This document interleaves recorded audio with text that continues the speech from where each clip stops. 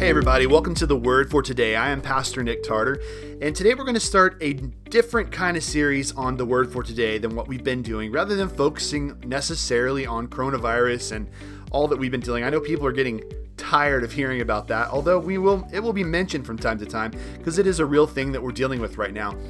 But what we're going to deal with for the next few days at least is true religion. What does religion look like? The way that God intended for religion to be. I know there's a lot of people out there who would say, well, it's not about religion, it's about a relationship with Jesus. And I fully agree with the intent of that statement, but you have to understand that God designed religion to help us to have a deeper relationship with Him.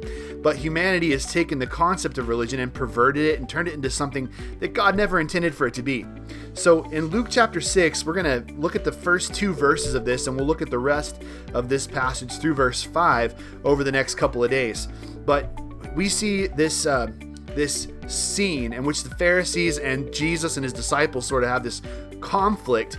So it says in verse 1, on a Sabbath, while he was going through the grain fields, his disciples plucked and ate some heads of grain, rubbing them in their hands. But some of the Pharisees said, "Why are you doing what is not lawful to do on the Sabbath?"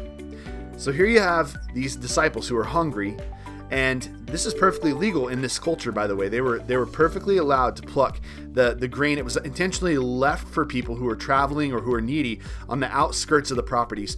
So they reach out and grab some corn, some grain. It wasn't probably corn, some grain, maybe some wheat or some barley or something like that. And they start eating it, and the Pharisees are like, "Oh no, you're working on the Sabbath." And we see something exposed here. You see, God's purpose in religion is to draw us near to God, not to determine our self-worth. But for a lot of people, religion is about self-improvement. And it's not even so much about God. It's about being seen as good or righteous by other people. It's about putting on a show, putting on an act so people can see like how cool you are. And that is not at all what God intended. Again, God's intention was that religion would draw us near to Him. So we have what the Bible tells us, rules for worship that we're to follow, because those things help us to move closer to God. And when we start adding a bunch of man-made junk on the side of that, a lot of times it just puffs us up. It's about pride, and it's about, showing off. And that completely destroys the intention of religion that God had. So if that's the kind of religion you have, I just want to encourage you, that's not how God intended religion to be. Religion is supposed to be freeing, because the closer we get to God, the more free we become.